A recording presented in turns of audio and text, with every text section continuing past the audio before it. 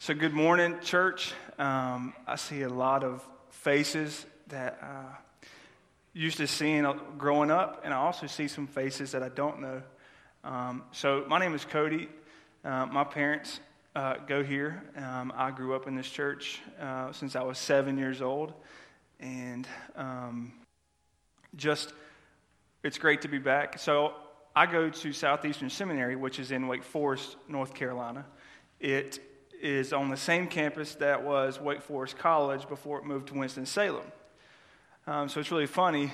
We'll have an elderly couple come up, and they'll be decked out in black, and it's Saturday about 11:50, and they'll walk up and say, "Where's the stadium at?" "What stadium?"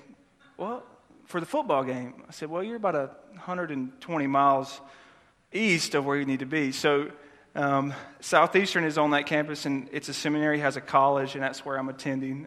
Some of the members here, John and Amanda, they also go, and Holly also go to Southeastern. And my brother, my mama said. So can't forget him. So if you would, please turn to Genesis chapter 22. And while you're turning there, if I was going to title this message, it would be a test, pass or fail. You know, are we going to pass a test or are we going to fail? So keep your place there. And I want to share with you a story. On September 13th at 5:15 a.m., I woke up with a terrible pain in my back. I thought somebody had stabbed me in my sleep. And I did not know what was going on, so I called my boss. I said, "Hey, I'm hurting, and someone needs to come help me because I can't move." I have played sports a lot, and so I didn't think it was a pull back. But he came over, gave me a heating pad. That didn't work. I think it made it worse. And I called my mom, and I said, "Hey, I'm hurting. What do I need to do?" She said, "Go to the hospital." Well, I've never been to the hospital except when I was born. So I didn't want to go to the hospital. So my boss, his name was Joel, he took me, drove me to the hospital. I walk into the hospital about like this. Walking around, I said, "I need some help." So I get to the counter. She's asking me all these questions. And I'm hurting. I'm like, "Just do something to me, right? Like, I need some help." And she keeps asking me questions. "What's your date of birth?" I don't know. I am in pain. So they take me back. And as soon as I walk through the door, she said, "What's wrong?" I said, "My left side hurts." "You got a kidney stone." I said, "Wow, WebMD, she's on the spot right there." I was kind of excited that she knew what was going on already, so I laid in the bed, and they took care of me. Well, it took probably about 10 days for that to happen. So no more sweet tea for me at all. And if you know that I love sweet tea, I drink it a lot, so pretty terrible situation. But for 10 days, I was in the bed. I slept for like 18 hours every day. I was on pain medicine. And what I want you to see out of that story is the first 5 minutes that I woke up with that pain, I asked God to take the pain away. Because I knew He could if that was what He wanted to do. So my question is, do we have faith when those times come? Even though my kidney stone wasn't a test from God, just a medical issue that I had. But immediately I cried out to God, and only in those situations I find myself wanting to call out to God in need, not when things are going well. So normally we call out to God when there's a problem. But I want you to ask yourself the question, is your faith strong enough to give up the most important thing in your life? That's the question I want you to be thinking about today.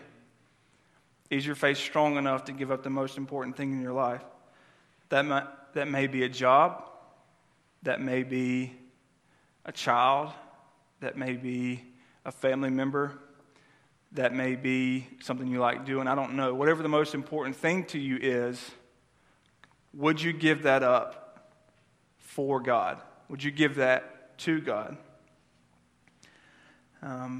Again, most of the time we only have faith, we only ask in times of trouble, but are we ready when the test comes? 1 Corinthians says, be watchful, be on guard, stand firm in the faith.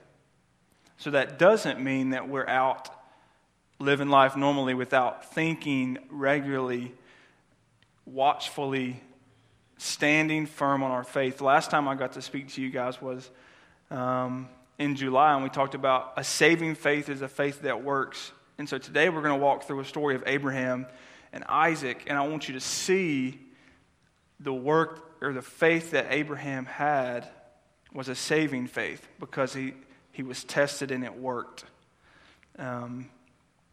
So God calls us to stand firm in our faith. And let me just tell you, this narrative of Abraham and Isaac isn't going to make much sense to you at all if you don't know Jesus Christ. Abraham is tested by God, and you will not understand why, you will not understand how, you won't understand why Abraham responds the way he does unless you know the love and mercy and grace of Jesus. So listen, and I want you to see that God loves each of us, and we'll talk about that at the end of the sermon and what he did for us. So Genesis chapter 22, if you'll stand for the reading of God's word.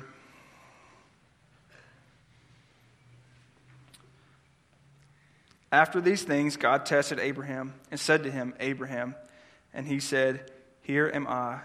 He said, take your son, your only son Isaac, whom you love, and go to the land of Moriah and offer him there as a burnt offering on one of the mountains of which I shall tell you. So Abraham rose early in the morning, saddled his donkey, and took 2 of his young men with him, and his son Isaac, and he cut the wood for burnt offering, and arose and went to the place of which God had told him. On the 3rd day, Abraham lifted up his eyes and saw the place from afar. Then Abraham said to his young men, stay here with the donkey, and I and the boy will go over there and worship and come to you again. And Abraham took the wood and the burnt offering and laid it on Isaac his son. And he took his hand, the fire and the knife, so they were both of them together. And Isaac said to his father Abraham, my father. And he said, here I am. My son, he said, behold the fire and the wood, but where is the lamb for a burnt offering? Abraham said, God will provide for himself the lamb for a burnt offering, my son. So they went both of them together. When they came to the place for which God had told him, Abraham built an altar there and laid the wood in order and bound Isaac his son and laid him on the altar on top of the wood. Then Abraham reached out his hand and took the knife to slaughter his son. But the angel of the Lord called to him from heaven and said, Abraham, Abraham. And he said, here am I. He said, do not lay your hand on the boy or do anything to him, for I now know that you fear God, seeing you have not withheld your son, your only son, from me. And Abraham lifted up his eyes and looked, and behold, behind him was a ram caught in a thicket by his horns. And Abraham went and took the ram and offered it as a burnt offering instead of his son. So Abraham called the name of that place, the Lord will provide. As it is said to this day, on the mount of the Lord it shall be provided. And the angel of the Lord called to Abraham a second time from heaven and said, by myself I have sworn the decrees of the Lord, because you have done this, and I have not withheld your son, your only son. I will surely bless you, and I will surely multiply your offspring as the stars in heavens, as the sand that is on the seashore. And your offspring shall possess the gate of his enemies, and in the offspring shall all the nations of the earth be blessed, because you have obeyed my voice. So Abraham returned to his young men, and they arose and they went to Beersheba, and Abraham lived at Beersheba. Let's pray. Father God, I thank you for this day. I thank you for the opportunity to speak your word. I pray that your word is spoken. I pray that that we see a faith that is tested, and ultimately Abraham passes the test. I pray that we would have that faith. I pray that if we don't, that we will see Jesus today, that we will see Jesus Christ crucified in him only. God, we love you. In Jesus' name we pray. Amen. So pretty bizarre. This passage is unlike any passage up to this point in Genesis. So just to explain what's going on, God creates the whole world. He makes man in his own image, tells them some things, and man disobeys. That's called the fall. After man disobeys, God comes down and sacrifices an animal because their sin, of what their sin had done, their disobedience to God. There had to be an atonement made. And so after that, Adam and Eve are kicked out of the garden. They have children, they multiply, then we get to Noah. Noah is the only man, the Bible says, that God sees fit to save his family. So God sends a flood to purify the world. Well, after a few chapters later, we see that this man named Abram, God calls to move to a new land. And Abraham didn't know who God was. God chose Abraham specifically and told him to go. So he said, I'm going. So I can imagine this conversation with his wife, Sarah. Hey, Sarah, we're gonna move to somewhere where I don't know. Okay, where? I really don't know. And I could just imagine she's saying, nope, we're not going. But through his faith, took his wife and moved to a new land. During this process, God promises Abraham that he would make him into a great nation. Well, how can that be? They're old and they still haven't had a child yet. So God promises Abraham that he would make him into a great nation. But Abraham doesn't know how. Well, eventually Abraham is done waiting and takes it into his own hands and has a son called Ishmael. This is outside of his marriage, and so God tells Abraham to send Ishmael away. That's where the story comes up. After these things, is speaking of what happened immediately before this chapter. Ishmael has been sent away. He doesn't have that son anymore, but he has Isaac. And although Abraham had sent Ishmael away, now God has called him to give Isaac up. So is Abraham not going to have any sons? What is going to happen?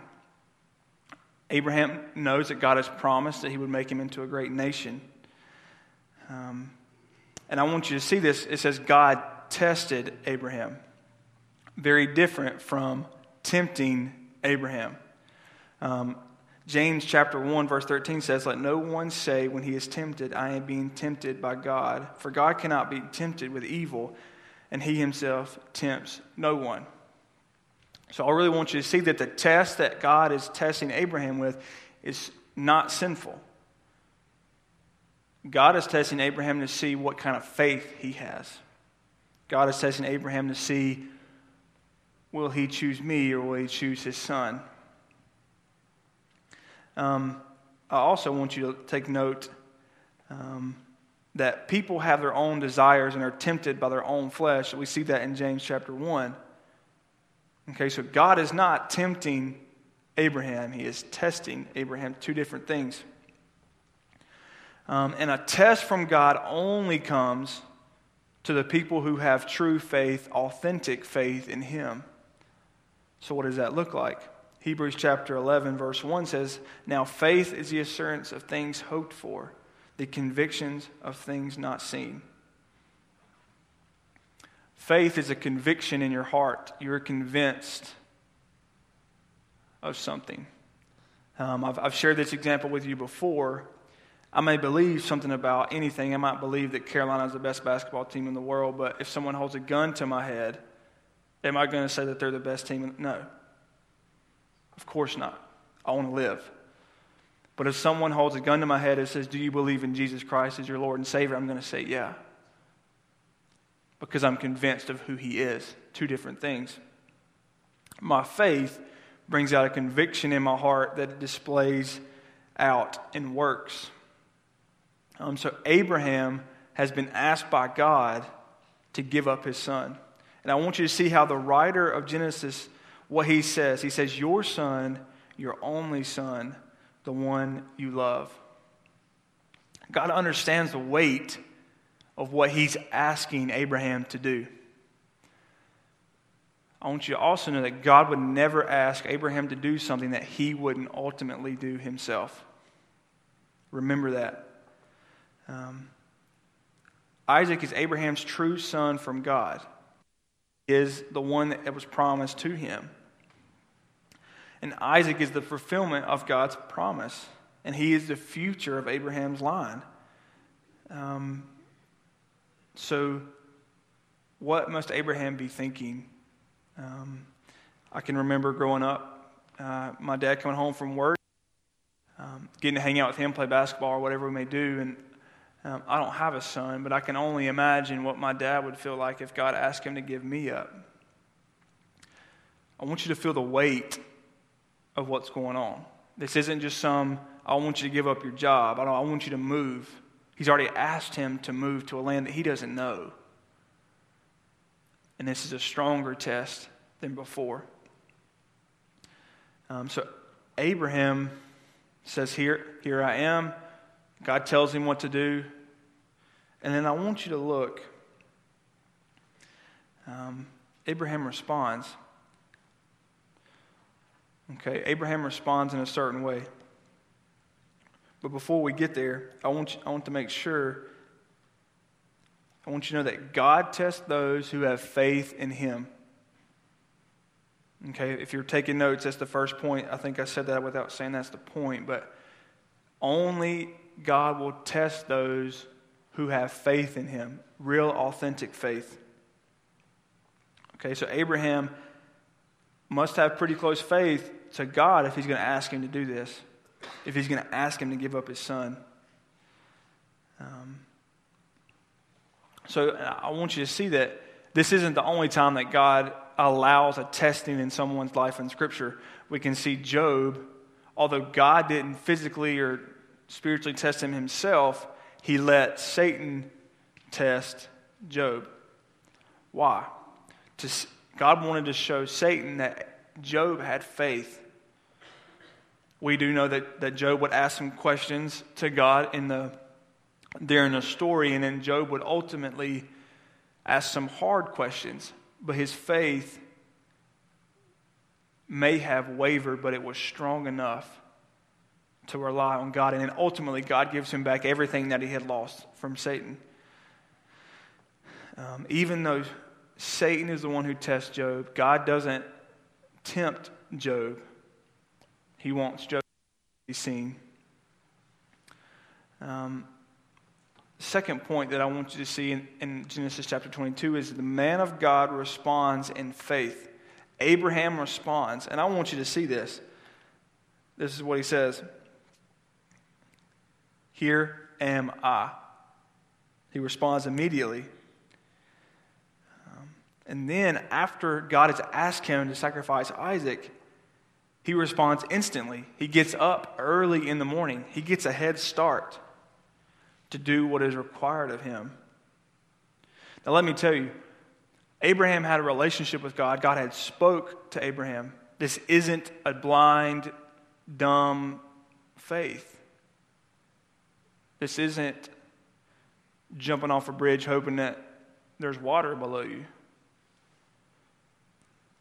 Abraham had known God. He had spoke with God. He had made a covenant with God.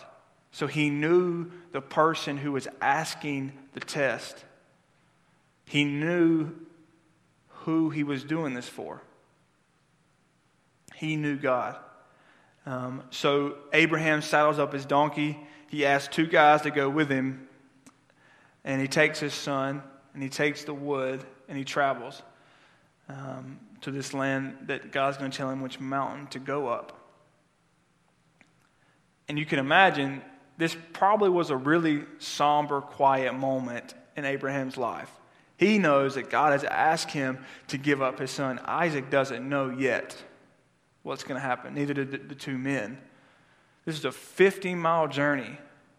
They walked. It took them 3 days. 50 miles. And they probably didn't say a word. Not many, at least. So Abraham travels with his son to Mount Moriah. And it says, on the third day, Abraham lifted up his eyes and saw the place from afar.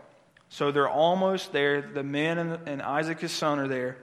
And he says in verse 5, I want you to pay specific attention to this verse. Then Abraham said to his young men, stay here with the donkey. I and the boy will go over there and worship and come to you again. So he tells his servants to stay. He says, hold up. We're going to go and we're going to go worship. But what does he say to them? He says, and we will return to you. So does Abraham know something I don't know?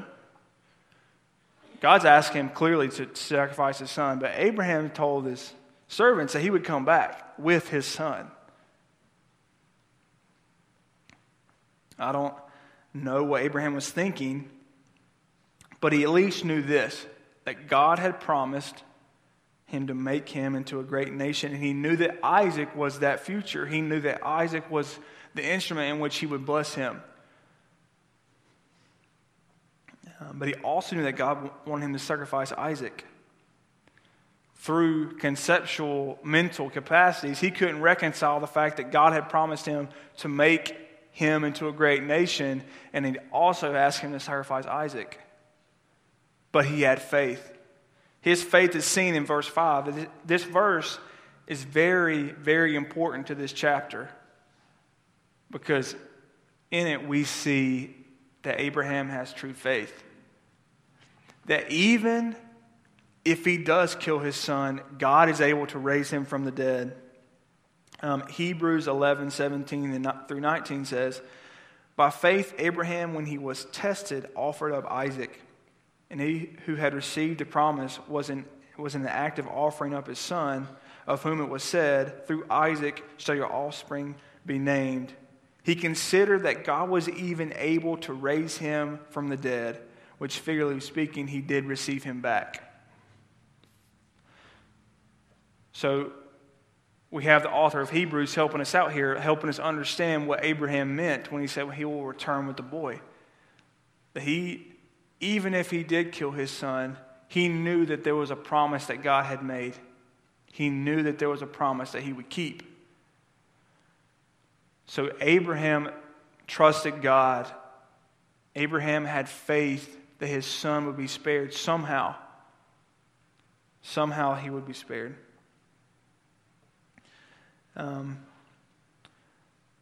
Abraham understands that God knows the situation.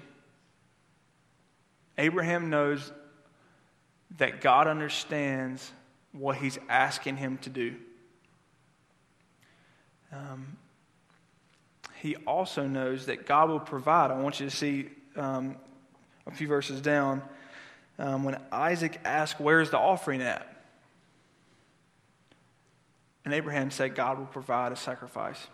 Although we don't know if he literally means that Isaac will be the sacrifice or that somehow another sacrifice will be made. Either way, he knows that God will provide a sacrifice. He has faith that God will. We can see a lot of examples of faith, men that have faith in the Bible. You can think about Noah.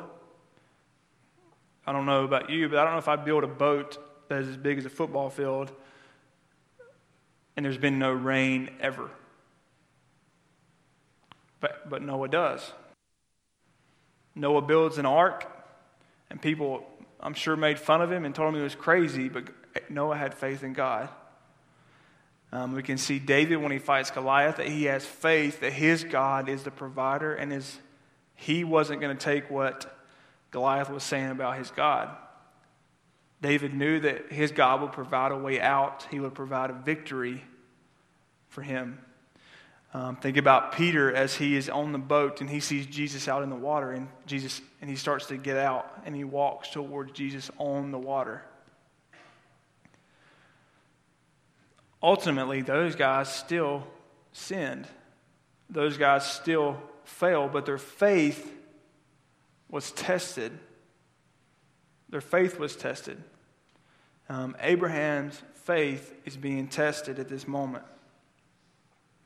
As we're working down through here, so the first point is that God will test those who have faith in him.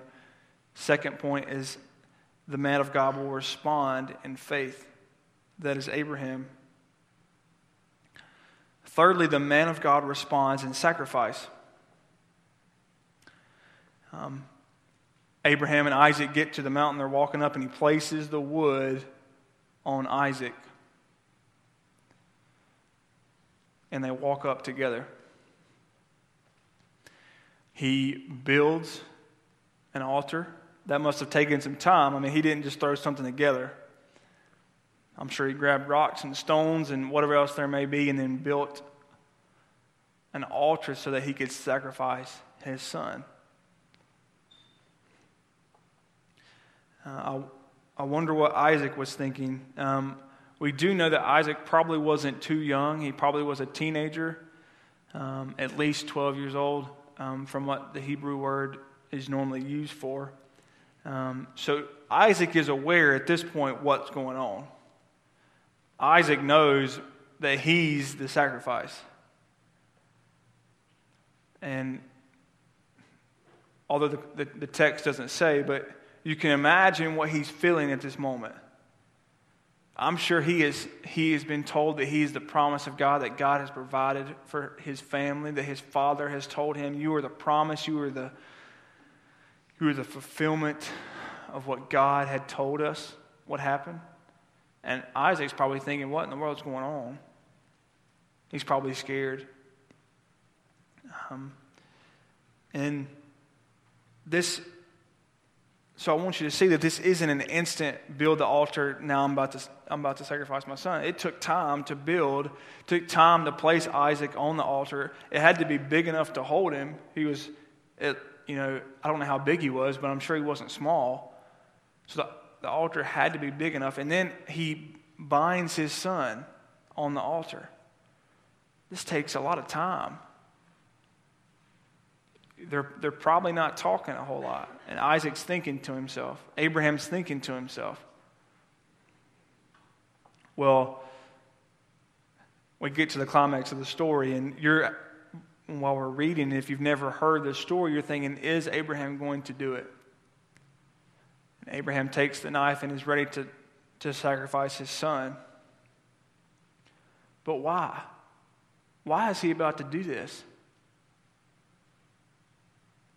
Why would you sacrifice the most important thing to you in the world? Not just only because he's his son, but because Abraham knows that there's going to be through Isaac, he's going to become a great nation. There's so many generations come after him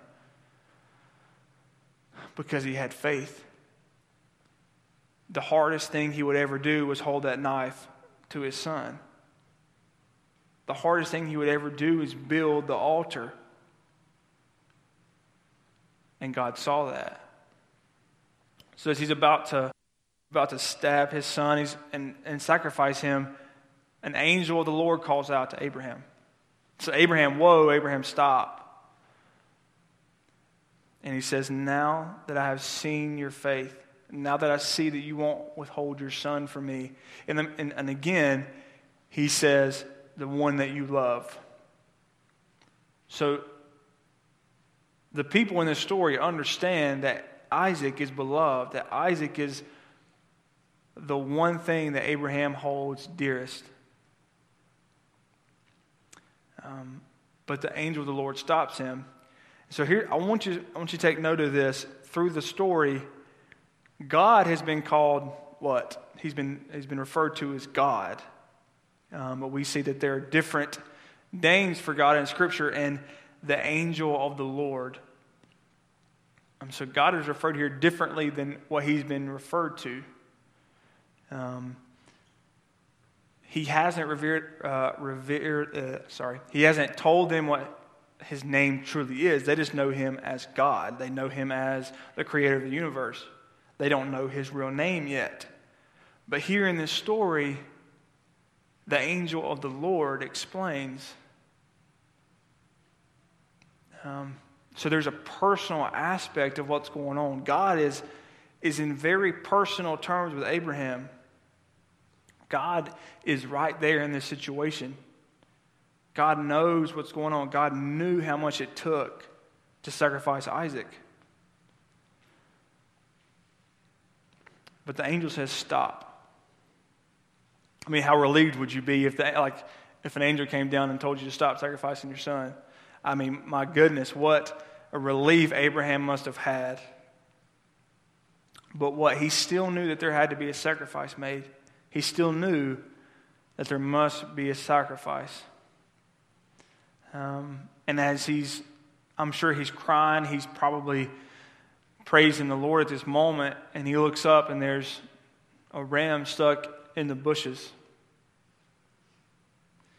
And Abraham had what he had predicted that God would provide, he does.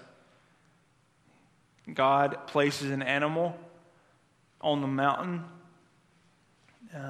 that which Abraham was about to sacrifice his son. So I want you to see that God is sovereign in everything that takes place on this planet and in this universe. God had asked Abraham to do something for him, to sacrifice his son, but God knew ultimately what Abraham would do, and he provided a sacrifice for him. In our sacrifices, God provides a sacrifice. He has provided a sacrifice, and that is Jesus. So that's the next point. The Lord God will provide a sacrifice for himself. Abraham's faith is seen. We see that it's seen by both his son, God, and the angel of the Lord. And they understand that now that Abraham will not hold anything away from God. It says that he fears God. In verse 12, we see that you fear God. And what that means is that he understands that he is a sovereign creator of the whole universe, that God himself is not only a friend, that he's the most powerful being in the universe, that he is the one who gave life. He is the one by which the world is sustained. He trusts God, and he trusts him implicitly and obeyed him without question. It takes faith, and it also takes a knowledge of who you're trusting. You can't just, as some of us have heard, that people maybe open up their Bibles and boom, there's a passage of Scripture and it just speaks to them. And that's happened. But how do you know who's speaking to you if you don't know who God is? How do you know who's speaking to you in that moment? I would want to make sure if somebody asked me to sacrifice my son that it was God. Abraham knew who God was. He feared him. He had seen him work. He had seen him destroy Sodom and Gomorrah. He had seen the power of God. He had seen the promises of God. But here he sees the grace and mercy of God to not have to sacrifice his son. God provides the sacrifice of the ram. And I want you to know that this isn't the only time that God provides a sacrifice. Ultimately, God loved the whole world so much that he sent his own son. And Jesus Christ is that sacrifice. God will provide for himself a sacrifice. As we get to the end of the narrative, we see that that once again, that God's promise to Abraham is reconfirmed. He tells him that I will make you a great nation. Your offspring will be as great as the stars of heaven and as the sand on the seashore. So we see that previously in Genesis, and now God reaffirms because he has seen his faith.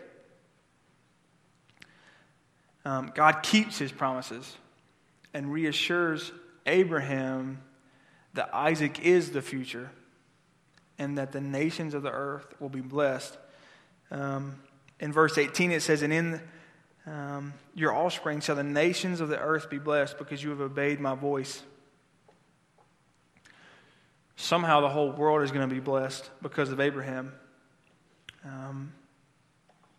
So I want to explain that God chooses a people called the Israelites, called the Jews. And he picked Abraham, and he's the father of all those people. And unless you are a Jew, most of us in this room are Gentiles, and so we are outside of that covenant. We don't know the promises of God. We don't know Abraham as our father physically. But God is very specific in what he says. He says that the nations will be blessed. And I want you to understand that plan since the beginning of time was since Adam and Eve sinned, that God was going to choose a people. He was going to love that people. He was going to be merciful and gracious to that people. He was going to teach them. He was going to show them who he was, so that one day he could bless every person on the earth. And what does that mean? Ultimately, through this people, through Abraham and through Isaac, God sends his son. God sends Jesus to a young lady in Bethlehem, to a world that didn't want him, to his own people who didn't want him. God protected the line of Abraham because God protected the line that Jesus would come through. God promises in Genesis chapter 3 that there will be a seed of the woman that will crush the head of Satan. And through Scripture we can trace who that is. The seed eventually is Jesus Christ. We see that in the past. We see that through Scripture that God provided and protected the people that he had promised because he told them there would be a Messiah. But see, they didn't understand that what ultimately that would mean. They didn't understand that Jesus is for everyone. We see in the New Testament that the Jews are very, very pointed inward. They don't want God to be shared with other people. They don't understand that God is providing a sacrifice for the whole world. The parallels in the story are you see Jesus throughout the whole narrative. I mean, Abraham is a father who has been asked to give up his son. We see that God so loved the world that he gave his only begotten son, that whoever believes in him shall not perish but have eternal life. Like I said before, God would never ask Abraham to do something that he's not ready to do himself. God was ultimately ready at that moment to give his son. And he did. God gave his son. We see that it took 3 days to get to the mountain. I mean, you can look at Jesus was in the grave for 3 days.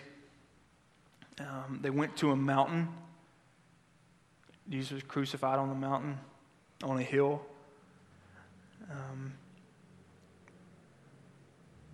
Ultimately, God sends the Savior of the universe to be a human and fully God, to sacrifice his life for us. People who don't deserve it. People who don't want him. He was sent for those Jews who didn't want him, who wanted the self-righteousness that they had and the leadership that they had over the Jews. They didn't want Jesus. This world doesn't want Jesus, but God loved it so much that he sent him. Christ ultimately submits faithfully to God. We see that Christ is a better Moses, that Christ is a better David, that Christ is a better Isaac, because his sacrifice is enough for the whole world. And what do I mean by that? I don't mean that since Jesus died that the whole world is saved now. That's not what I mean. I mean that because of Jesus' sacrifice and his death, people can know who God is. But they have to respond in faith. God does the unthinkable, asking Abraham to sacrifice his son. But God also does the unthinkable and gives his own son up. Through Abraham, God will bless the nations of the earth. What does that mean? That God sent his son as a sacrifice. And let me explain too that would have died and never rose again, then we're here for no reason.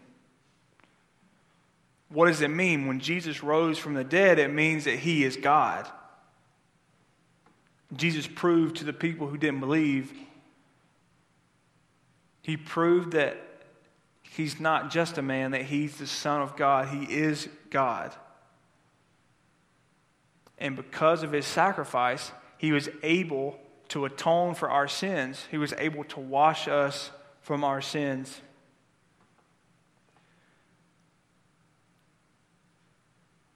Ultimately, through this story, I want you to see that Abraham and God are very similar in what they've done. Abraham is not God by no stretch of the imagination, but he responds the way that God does. Do we respond the way that God would? Unselfishly, God gives up his son. Unselfishly, Jesus gives up his own life.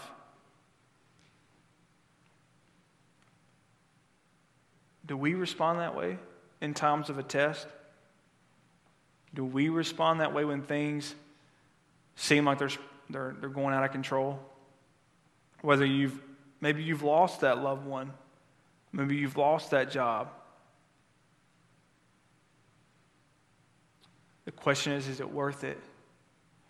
Is it worth it to be a servant of Jesus? Because if it's not, why are we here?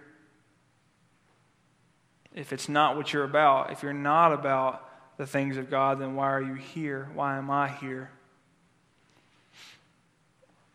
I want you to understand that God has given everything, gave it all, so that you could be saved, so that you could know the love, mercy, grace, and kindness of God. That even though we don't make that sacrifice, God does. Even though that we don't, God is ready and able and willing to give that sacrifice. God wants everyone to hear the gospel. And ultimately, every nation will hear. Every nation will hear the gospel. Every nation will hear that Jesus came and lived a life and died and ultimately rose again for them.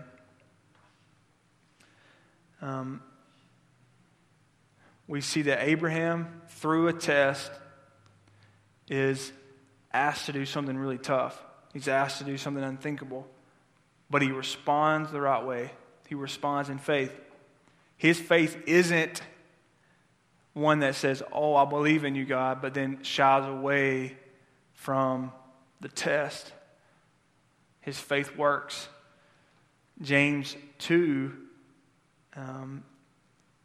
actually talks about Abraham's faith, that it was a working faith, that it isn't a faith that is worthless. We see that Isaac is the son of a man who has faith. We see that Isaac ultimately is the one that God will bless the nations through. And God kept his promise.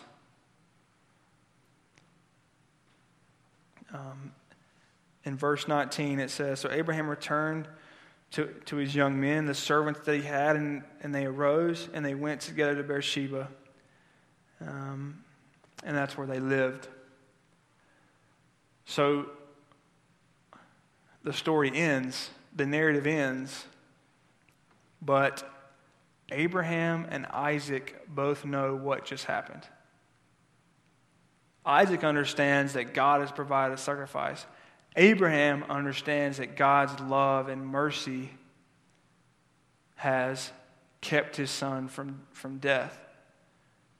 Abraham's faith was strong enough to test. It was strong enough. Is our faith that strong?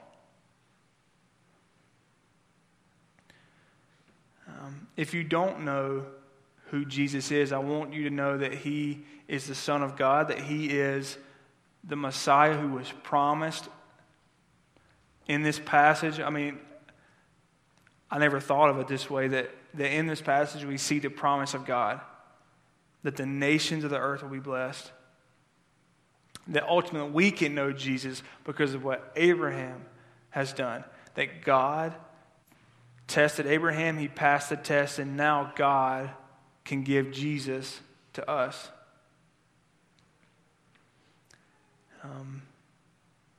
The gospel is something that can be offensive, but are you going to respond in faith? Are you going to respond the way that Abraham did? Do you know the grace and mercy of Jesus? Have you placed your faith in him? Or maybe you're the person today that has placed your faith in Jesus, but there's still something that you're holding on to. Still something that you don't want to give up. I know that's me sometimes. Ultimately, Jesus is my Savior, but there's things in my life that I want to hold on to. May we be a people who doesn't hold on to those things. May we be the kind of people that responds in faith, that responds in a way that is pleasing to God. The challenge is, do you have faith in God? And if you do, are you willing to give up the most important thing in your life? Let's pray. Father, we thank you for your Son. We thank you for Abraham and Isaac, that we can see the story of Scripture, that we can see the working out of your plan. Ultimately, you were never caught off guard. You were never surprised at anything. Your plan was to bring Jesus to us so that we may live. God, I pray that we don't live a life that is contrary to the gospel. I pray that we live a life that is ultimately in faith, that is in a response to you. God, I thank you for these people. I pray that your word strengthens them. I pray that you show them your grace that you have shown me. I pray that through Jesus they can know you, that they can love you. And it is in Jesus' name that we pray. Amen.